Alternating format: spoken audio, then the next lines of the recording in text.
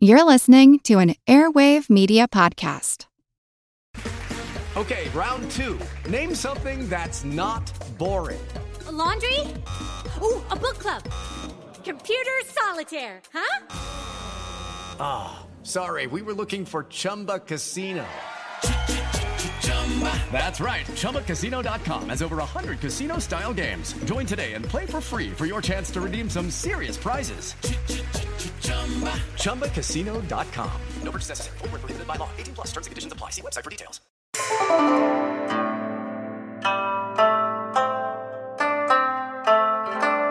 Hello, and welcome to the History of China. Episode 201, Strange Tales 5. The chill of autumn is in the air once again, which can mean only one thing. That's right, it's time for more tales to terrorize and titillate, baffle and bemuse. It's time to once again venture into the studio of Pu Songling and listen to his strange tales. So gather round the light of the fire, or the lantern, or the iPhone, and get ready for 7 strange stories of sly foxes, flights of fancy, monstrous appetites, unusual encounters, otherworldly lessons, tricky traders, and enchanting apparitions. Please enjoy. The Half-Fox Girl. Once upon a time, there was a young man called Wang Zifu. Wang lived an affluent life with his widowed mother. Now, at the age of 17, he had still not gotten a wife, which was a headache for his mother. At that time, people usually got married at a very early age. On the day of the Lantern Festival, Wang took a tour around the countryside. On his trip, he came across a girl and fell in love with her immediately. Not knowing the strange girl, he just ogled her silently. The girl was young and elegant, holding flower twig in one hand. She giggled loudly as she talked, not noticing that someone was watching her. "Oh, I see that a stealthy pair of eyes is watching you," the girl's maid informed her. The young girl turned around and saw Wang looking in her direction. Instead of getting angry, she gave him a friendly smile. Then she dropped the flower twig to the ground and walked away with her maid. When the girls walked too far away to see, Wang picked up the flower twig and took it home.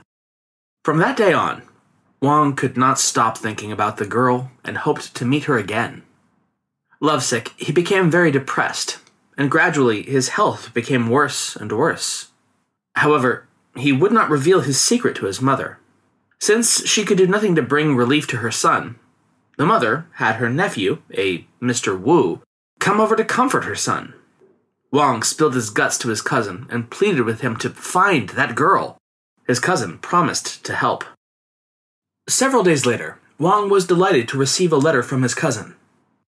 The girl was none other than a cousin of theirs living in a hilly village a few miles away. Wang was anxious to meet her and set out for the hills in the early morning of the next day. At noon, he reached his destination and spotted a large house surrounded by trees. As he hesitated to knock on the door, he saw an old lady who stepped out and invited him to come in. There were all kinds of flowering trees in the garden of the house, and all were in full bloom. Amid the flowers, he heard a girl giggling. To his pleasure, it was the same girl that he'd met several days ago. The old lady invited him to dinner. During the dinner, he told the old lady his surname and said that he was the son of his dear sister. The old lady was not sure whether she was really his dear aunt. She indeed had a sister who had married Mr. Wang, said the old lady, but had not had any news from her for many years. Wang then asked to see his cousin, the young girl he was missing so much. His aunt said that the young girl was with her stepdaughter and born of the concubine of her late husband. Both the poor girl's parents died when she was still a baby, and she had been brought up by the old lady herself. Her name was Yingning, and she was 16 years old. After dinner, Wang found an opportunity to be alone with Yingning in the garden. He presented her the withered flower twig that he had treasured from their first meeting. "You like the flowers from this twig, cousin?" Yingning giggled. "Yes, I do." "Good. I like flowers too. See, this garden, you can take as many flowers as you like when you leave." I do not love these flowers. I love the lady who was holding this very flower twig that day we first met. It's you. Ridiculous! We are dear cousins, and we should certainly love each other. I do not mean that kind of love between relatives. I mean a man's love for a woman. Is there any difference? The girl asked seriously, still missing the point. If a man and a woman love each other, then they can sleep together, Wang said bluntly, hoping to win her affections. Oh, sleeping with a stranger makes me uneasy, the girl answered. The maid suddenly appeared at that moment and said that the old lady wanted to see them. You two stayed in the garden for such a long while. What were you talking about? The old lady inquired. My cousin wanted to sleep with me, mother, Ying-ning replied bluntly, which embarrassed Wang awfully. Fortunately, he found that his aunt was hard of hearing. He quickly gave Ying-ning a glance, hinting at her to say no more. Later, Ying-ning asked her cousin why he had interrupted her.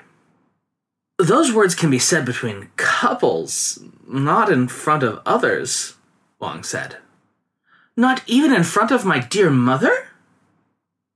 Yes, not to anybody else. Although she nodded in agreement, the naive girl still seemed to not have the faintest idea about her cousin's intentions. Several days later, Wang confessed to his aunt that he loved Ying-ning and wanted to marry her. He humbly asked for consent from his aunt. Since I am not the birth mother, you can take her as your wife. But you know, she is too innocent to be seduced by scoundrels. Therefore, I am glad that my own nephew will marry my dear stepdaughter. Wang then took Ying-ning to his own home. The mother welcomed her son with joyful tears, for he had been absent from home for many days. It gave her a great shock to see a beautiful young girl come in with him. She wanted to know what had happened. Wang told his mother that her nephew, Wu, had told him to find his aunt in a hilly village, and he had met the aunt there and gotten her consent to marry her stepdaughter, the beautiful girl. Oh, cried his mother. Wu has lied to you. The hilly village and the aunt were completely his invention. This is very strange. Wang then described his aunt's appearance in detail to the mother. The mother pondered for a moment. I do have an elder sister who married a Mr. Qin, but she died 20 years ago. How can a dead person come back to life? Although the old lady's appearance is the same as my sister, I still feel it's unnatural, said the mother. My elder sister died before my husband. Your uncle Qin lived as a widower for some time, and then he fell in love with a fox spirit. They lived together as husband and wife. The fox then gave birth to a baby girl. Shortly after that, Mr. Qin died too, leaving the girl and her fox mother alone. And later the fox took her daughter away, and we never saw them again. If the girl is alive today, she would be 16. The mother then turned her face at the girl standing beside her son and cried out, Oh! Isn't this the daughter of your Uncle Qin? Oh, what's her name? She's called Ying-ning. Oh, yes! The baby girl's name was Ying-ning too. The mother took great pity on the girl and agreed to let her stay with the family. Ying-ning was a good girl, elegant and cheerful. She soon won the favor of everybody. She was always giggling. There seemed nothing that could upset her. She loved planting flowers, thus all kinds of flowers were soon flourishing within the yard. But just as her stepmother warned, she was too guileless to be seduced by scoundrels. The neighbor's son was a womanizer and wanted to take advantage of the pretty girl. One day, he sent a message to the girl for a date at the foot of the bordering wall. Ying-ning placed a thick log there in advance and put a scorpion as large as a small crab in the hole of the log. When night came, in the pitch darkness, the bad guy took the log for the girl and wanted to have sex with her. His penis was stung by the large scorpion, and he yelled in agony. In this way, the clever girl saved herself and gave the scoundrel a good lesson. One day, Yingning told the mother and son about her life. When her father died, her fox mother took her away. But soon after, her mother became very sick. The dying mother asked the ghost of Mr. Qin's wife to come and take care of her child. As Yingning was also the child of her husband, Mr. Qin was obligated to do so. She agreed to bring up Yingning as her own child. Ever since, they had lived together in the isolated hills. Wang sent some people to visit the hills to try to find the house and his aunt, but when they reached the place where the old lady lived, there was neither house nor old lady, and what they saw were flowers surrounding a lonely tomb. Wang and Yingning were soon married. A year later, Yingning gave birth to a baby boy, who always giggled, as his mother did. 1 year after the birth of the child, Wang passed the imperial examination and became a government official. The family lived happily together ever after.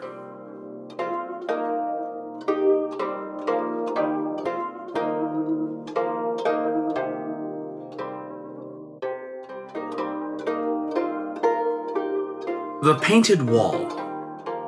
Meng Longtan, a gentleman of Jiangxi province, was staying in Peking with his friend, the provincial graduate, Zhu. One day, they went to visit a monastery together. Not a particularly spacious establishment, with a modest hall of worship and a number of cells for Zen meditation. There was a single elderly monk in residence who, seeing the visitors arrive, smartened himself up, went out to greet them, and took them on a tour of the precincts. In the main hall stood a statue of the Zen master Bao Zhi, and there were superb murals on the two flanking walls, representations of men and animals that seemed to breathe with life.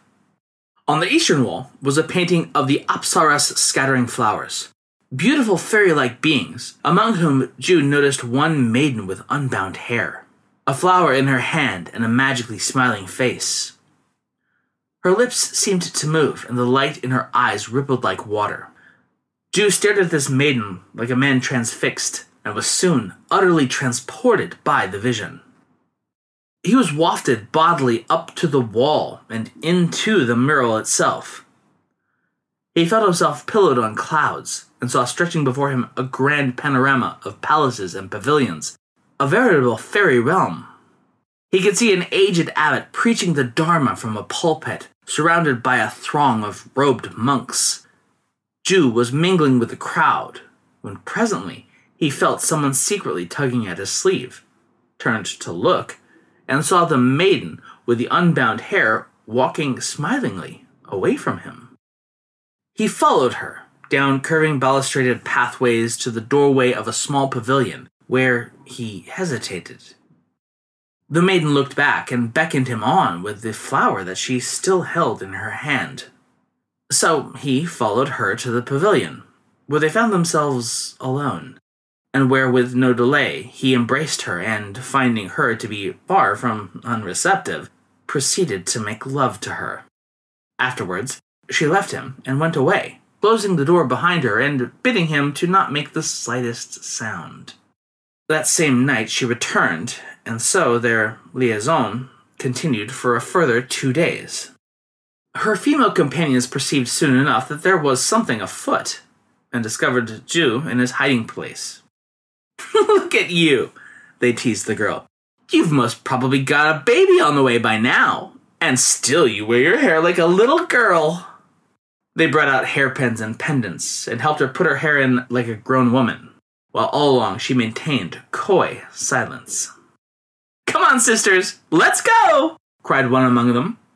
"We're spoiling their fun." And off they went, giggling among themselves.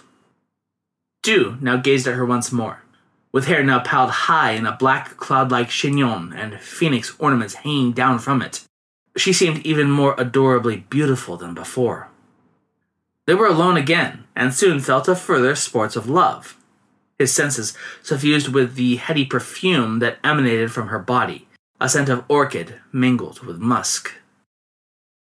Their raptures were, however, rudely interrupted by the clomping of boots, the clanking of chains, and a confused and raucous shouting outside. The fairy girl leapt up, and she and Ju hurried to the door. Peeping through, they saw a guard standing there in full armor, with a face black as pitch, carrying chains and cudgels, and surrounded by throngs of maidens. "Are you all present?" he barked. "All present," came the reply. "Are you quite sure one of you is not harboring a man from the world below?" cried the guard. "If so, bring him out this instant. Don't go causing trouble for yourselves." "There's no one here!" they all protested. The guard cast a piercing gaze around him, implying that he was about to search the place. Ju's fairy went ashen pale. "Hurry," she whispered, turning breathlessly to her lover and trembling with fear. "Hide under the bed." She herself opened the little side door in the wall, through which she escaped, while Ju took refuge beneath the bed, hardly daring to breathe. The heavy boots came marching into the room, then left again, and as they stomped away into the distance, he heaved a sigh of relief. But he could still hear a great deal of coming and going and talking outside the door, and remained in a state of unbearable suspense, his eyes burning and his ears buzzing like crickets. He resigned himself to waiting quietly for his lady friend to return, barely remembering any more who he himself was or where he had come from in the first place. Meanwhile, his earthly friend, Meng Longtan, who had been waiting in the main hall of the monastery, suddenly noticed that Ju was no longer by his side and asked the monk guide where he'd gone. The monk gave a wry smile. "He is listening to the sermon." "Where?" "Not far from here." Then, after a little while, the monk tapped on the wall with his fingers. "What kept you so long, sir?" he called out. At that very instant, the outline of Ju became visible on the painted wall, standing there, his ears inclined as if he were listening to something. "Your friend has been waiting for you all this time," the monk called again. All of a sudden, Ju drifted effortlessly down from the wall and stood before them, dazed and deeply abstracted, like a lifeless block of wood, his legs swaying unsteadily from side to side, his eyes staring in front of him. Meng Longtang was absolutely flabbergasted and inquired, as nonchalantly as possible, what had happened to him? Ju told him the whole story, concluding, "So there I was, waiting quietly under the bed when I heard a tapping noise like thunder, so I hurried out of the room to see what was going on." They all looked up at the maiden in the painting, the Apsara with the unbound hair. Sure enough, her hair was no longer hanging down, but had been dressed into fine coils on her head. Ju was utterly amazed. He bowed respectfully to the old monk and begged him for some sort of explanation. The monk chuckled. "The source of illumination lies within man himself. Who am I to explain these things?" Ju seemed altogether downcast by his experience, while Meng was simply living out of his depth, and heaved a sigh of incomprehension. The two men took their leave, walked down the monastery steps, and went on their way.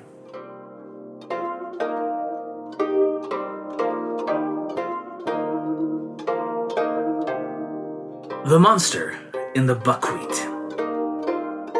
An older gentleman from Changsha County by the name of An enjoyed working on his land. One autumn, when his buckwheat was ripe, he went to supervise the harvest, cutting it and laying it out in stacks along the sides of his fields. With the Lucky Land Slots, you can get lucky just about anywhere. This is your captain speaking. We've got clear runway and the weather's fine, but we're just going to circle up here a while and get lucky. No, nothing like that. It's just these cash prizes add up quick. So I suggest you sit back, keep your tray table upright, and start getting lucky. Play for free at LuckyLandSlots.com. Are you feeling lucky? No purchase necessary. Void where prohibited by law. 18+ terms and conditions apply. See website for details. At that time, someone was stealing the crops of the neighboring village, So the old gentleman asked his men to load the cut buckwheat onto a cart that very night and push it into the threshing ground by the light of the moon. He himself stayed behind to keep watch over his remaining crops, lying in the open field with spear in hand as he waited for them to return. He had just begun to doze off when he heard the sound of feet trampling on the buckwheat stalks, making a terrific crunching noise, and suspected that it might be the thief. But when he looked up, he saw a huge monster bearing down upon him, more than 10 feet tall, with red hair and a big, bushy beard. Leaping up in terror, he struck out at it with all his might, and the monster gave a great howl of pain and fled into the night. Afraid that it might reappear at any moment, On shouldered his spear and headed home, telling his laborers when he met them on the road what he had seen and warning them not to proceed any further. They were reluctant to believe him. The next day, they were spreading out the buckwheat in the sun when suddenly they heard a strange sound in the air. "It's the monster again!" cried Old An in terror and fled, as did all the others. A little while later that day, they gathered together again, and An told them to arm themselves with bows and lie in wait. The following morning, sure enough, the monster returned a third time. They each shot several arrows at it, and it fled in fear. Then, for 2 or 3 days, it did not return. By now, all the threshed buckwheat was safely stored in the granary, but the old stalks still lay higgledy-piggledy on the threshing floor. Old An gave orders for the straw to be bound together and piled into a rick, and then he himself climbed up onto the rick, which was several feet high. He was treading it down firmly when suddenly he saw something in the distance. The monster is coming again!" he cried, aghast. Before his men could get up their bows, the creature had already jumped at him and knocked him back onto the rick. It took a bite out of his forehead and went on its way again. The men climbed up and saw that a whole chunk of the old man's forehead, a piece the size of a man's palm, had been bitten off, bone and all. He had already lost consciousness, and they carried him home, where he died. The monster was never seen again. No one could even agree on what sort of creature it was.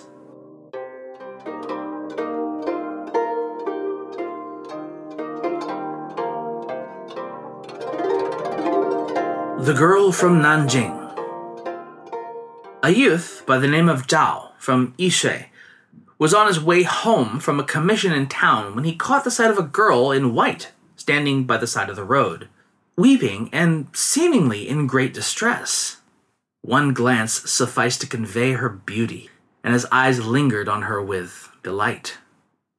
"Alas, sir," sobbed the girl, "why do you not walk on? Why do you keep staring at me so?"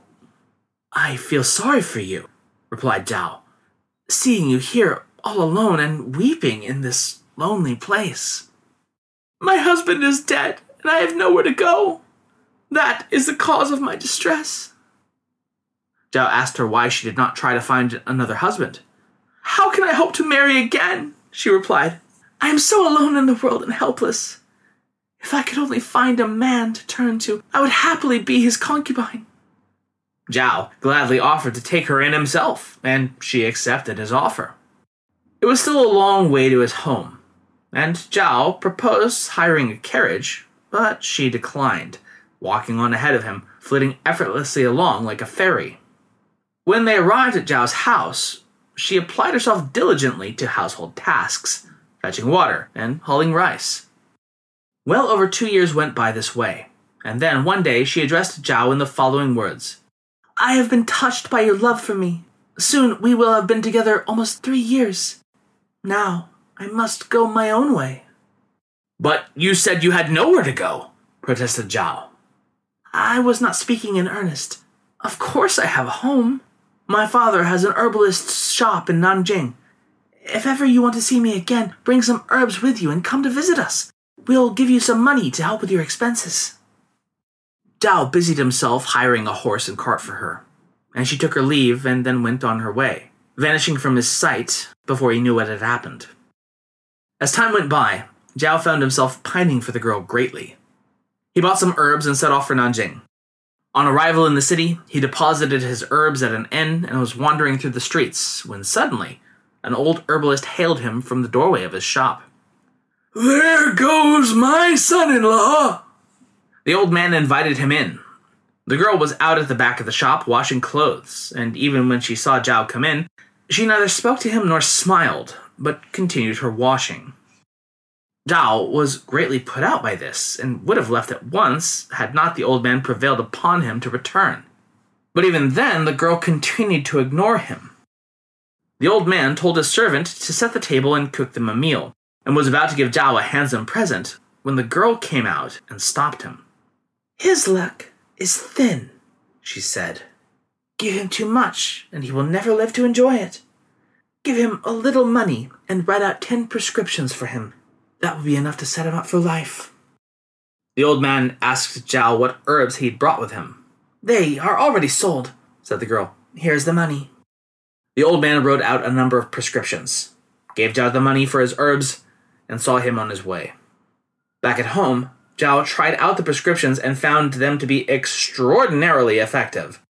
To this very day, there are folk at Yishui who know how to make up Zhao's patent prescriptions, one of which, a highly effective remedy for warts, consists of pounded garlic steeped in rainwater collected from the eaves of thatched roofs.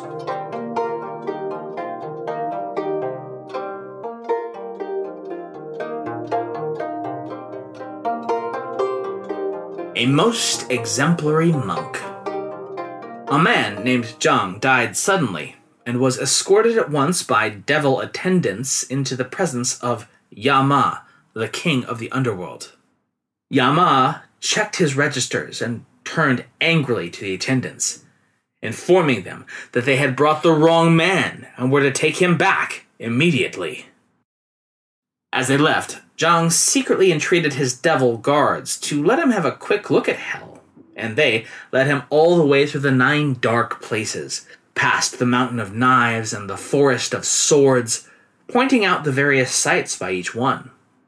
By and by, they reached a place where a Buddhist monk was hanging upside down in the air, suspended by a rope through a hole in his leg. He was crying out in excruciating pain. As Zhang approached, he saw, to his great horror and distress, that the man was his own brother. He asked his guards the reason for this appalling punishment, and they informed him that the monk had been condemned to this torment for having collected alms on behalf of his order, which he had then squandered on gambling and debauchery. "Nor will his punishment cease until he repents his misdeeds," they added. When Zhang regained consciousness, fearing that his brother must already be dead, he hurried off to Xingfu Monastery, where he had been in residence. As he went in at the door, he heard a loud shrieking, and, on proceeding to his brother's cell, found him upside down, just as he had seen him in hell, with his thighs tied above him to the wall, and an abscess oozing blood and pus between his thighs. Appalled, he asked him for an explanation, and his brother told him that he was in terrible pain, and that this was the only position in which the pain was bearable at all. Zhang now described what he'd seen in hell to his brother, and the monk was so terrified that he at once gave up drinking liquor and eating meat, and devoted himself humbly to the recitation of the sutras and mantras of his religion. In a fortnight, he was well again, and became known ever afterwards as a most exemplary monk.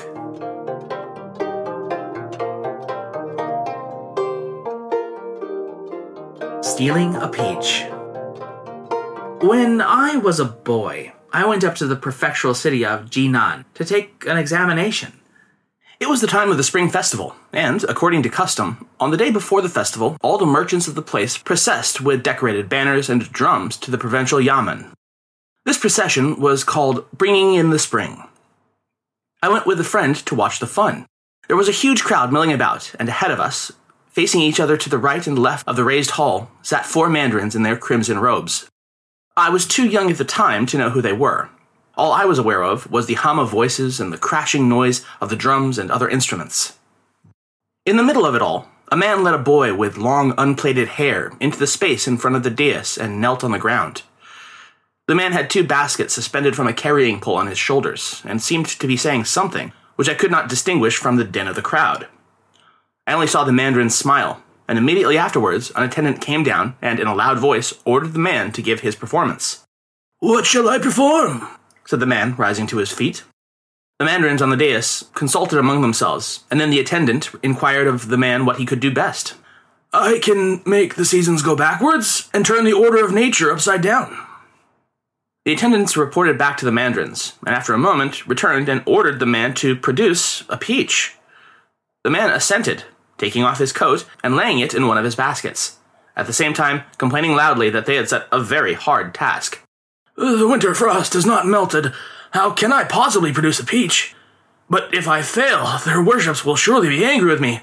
Alas, woe is me." The boy, who was evidently his son, reminded him that he had already agreed to perform and was under an obligation to continue. After fretting and grumbling a while, the father cried out, "I know what we must do. Here it is still early spring and there is snow on the ground. We shall never get a peach here. But up in heaven, in the garden of the Queen Mother of the West, they have peaches all year round. There it is eternal summer. It is there we must try." "But how are we to get up there?" asked the boy. "I have the means," replied his father, and immediately proceeded to take out from one of his baskets a cord some dozens of feet in length. He coiled it carefully and then threw one end of it high up into the air, where it remained suspended as if somehow caught. He continued to pay out the rope, which kept rising higher and higher until the top end of it disappeared altogether into the clouds, while the other end remained in his hand. "Come here, boy," he called to his son. "I am getting too old for this sort of thing, and anyway I am too heavy. I wouldn't be able to do it. It will have to be you." He handed the rope to the boy. "Climb up on this." The boy took the rope, but as he did so, he pulled a face. "Father, have you gone mad?" he protested. "You want me to climb all the way up into the sky on this flimsy thing? Suppose it breaks and I fall. I'll be killed." "I have given these gentlemen my word," his father pleaded, "and there's no backing out now. Please do this, I beg of you. Bring me a peach, and I am sure we will be rewarded with 100 taels of silver. Then I promise to get you a pretty wife." So his son took hold of the rope and went scrambling up it, hand over foot, like a spider running up a thread, finally disappearing out of sight and into the clouds. There was a long interval, and then down fell a large peach, the size of a soup bowl. The delighted father presented it to the gentleman on the dais, who passed it around and studied it carefully, unable to tell at first glance whether it was genuine or a fake.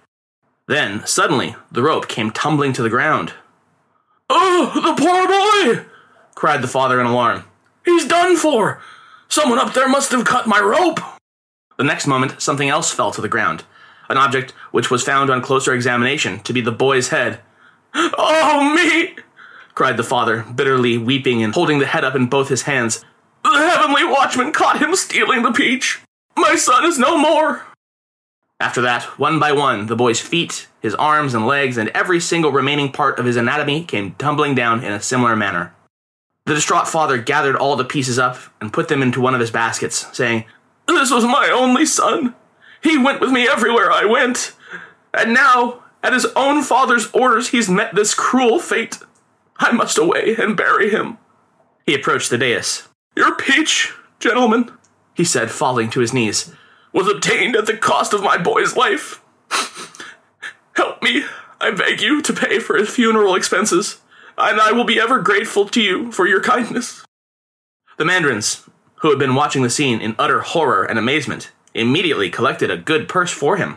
When the father had received the money and put it in his belt, he rapped on the basket. "Babar!" he cried out. "Out you come now and thank the gentleman. What are you waiting for?" He had no sooner said this than there was a knock from within, and a tousled head emerged from the basket. Out jumped the boy and bowed to the dais. It was his son. To this very day, I've never forgotten this extraordinary experience. I later learned that this rope trick was a specialty of the White Lotus sect.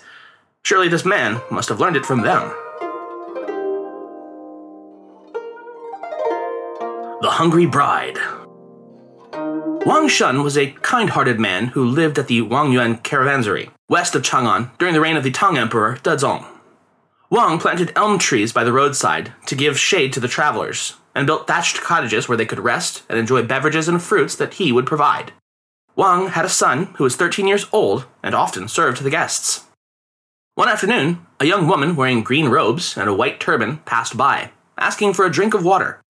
The boy brought her into the house. She said, "My home is more than 10 li to the south of here. My husband is dead and I have no sons. Now that I've fulfilled my mourning obligations, I'm going to stay with relatives. As I am passing through this area, I beg you to provide me with some food to eat." The woman was well-spoken and charming. Wang invited the woman to join the family for dinner, saying, "You may stay here tonight and leave tomorrow." The woman agreed readily. After dinner, Wang's wife took her into the house, calling her sister, and asked her for some help with sewing. The stitches that the woman made were so fine that they didn't seem like they were made by an ordinary person. Wang and his wife were impressed, and Wang's wife teased, "Since you have no family, would you like to become my daughter-in-law?" The woman smiled and said, "Since I'm alone and poor, I am willing to do as you say." The woman and Wang's son married that same day. It was the height of summer. As they retired, the woman told Wang's son, "I heard that there are many burglars around these days.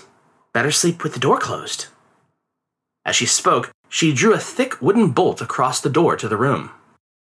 In the middle of the night, Wang's wife was suddenly wakened by a nightmare. She had dreamed of her son clutching his head and crying, "Mother, I am about to be devoured by a demon!" Wang's wife woke her husband, but he scoffed. "Are you so happy to have gotten a good daughter-in-law that you started talking in your sleep?" Wang's wife had to go back to sleep, but she dreamed of her son again.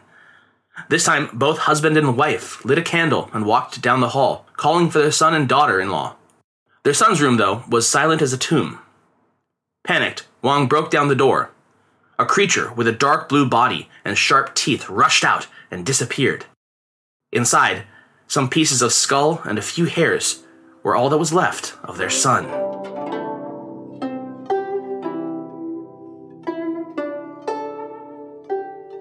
The Magic Sword and the Magic Bag. In Zhejiang, a young man named Ning Taicheng was searching for somewhere to stay when he stumbled across an apparently vacant Buddhist temple.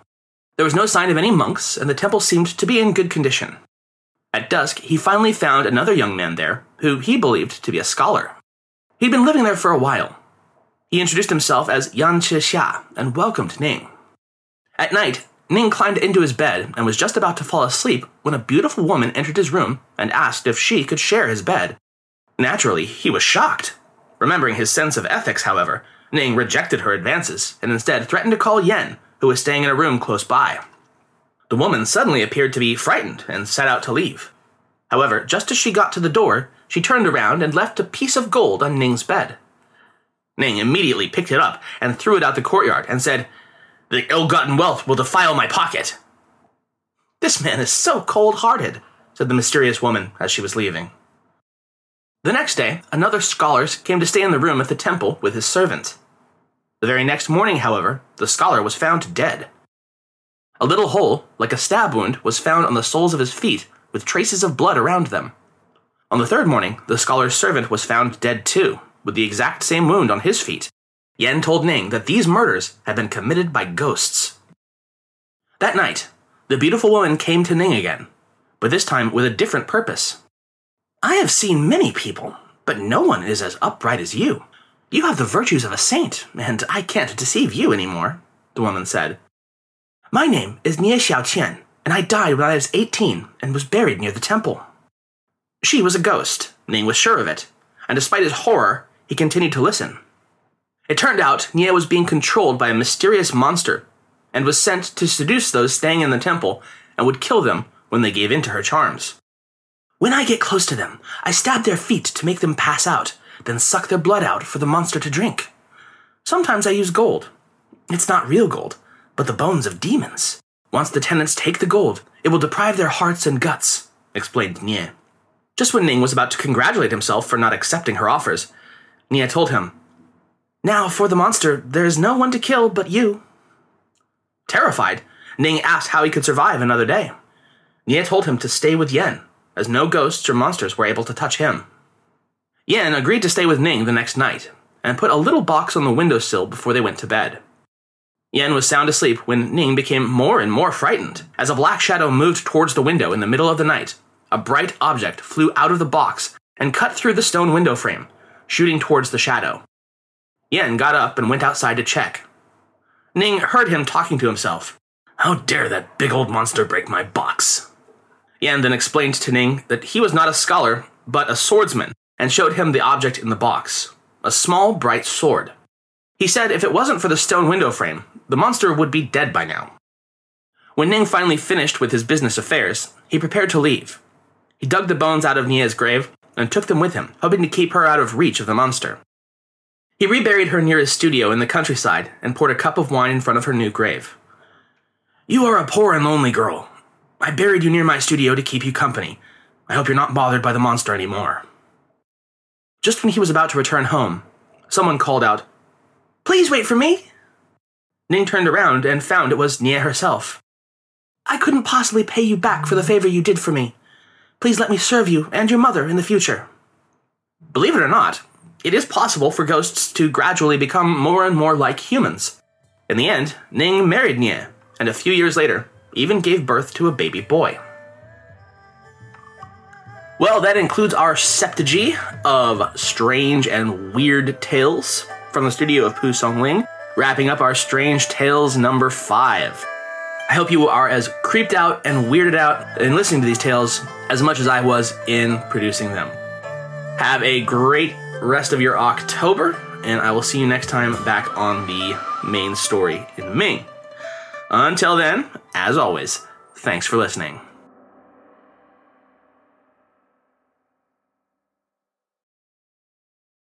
With the Lucky Land Slots, you can get lucky just about anywhere. This is your captain speaking. We've got clear runway and the weather's fine, but we're just going to circle up here a while and get lucky.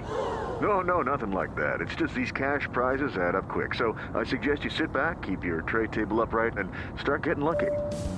Play for free at LuckyLandSlots.com. Are you feeling lucky? No purchase necessary. Void where prohibited by law. 18+ terms and conditions apply. See website for details.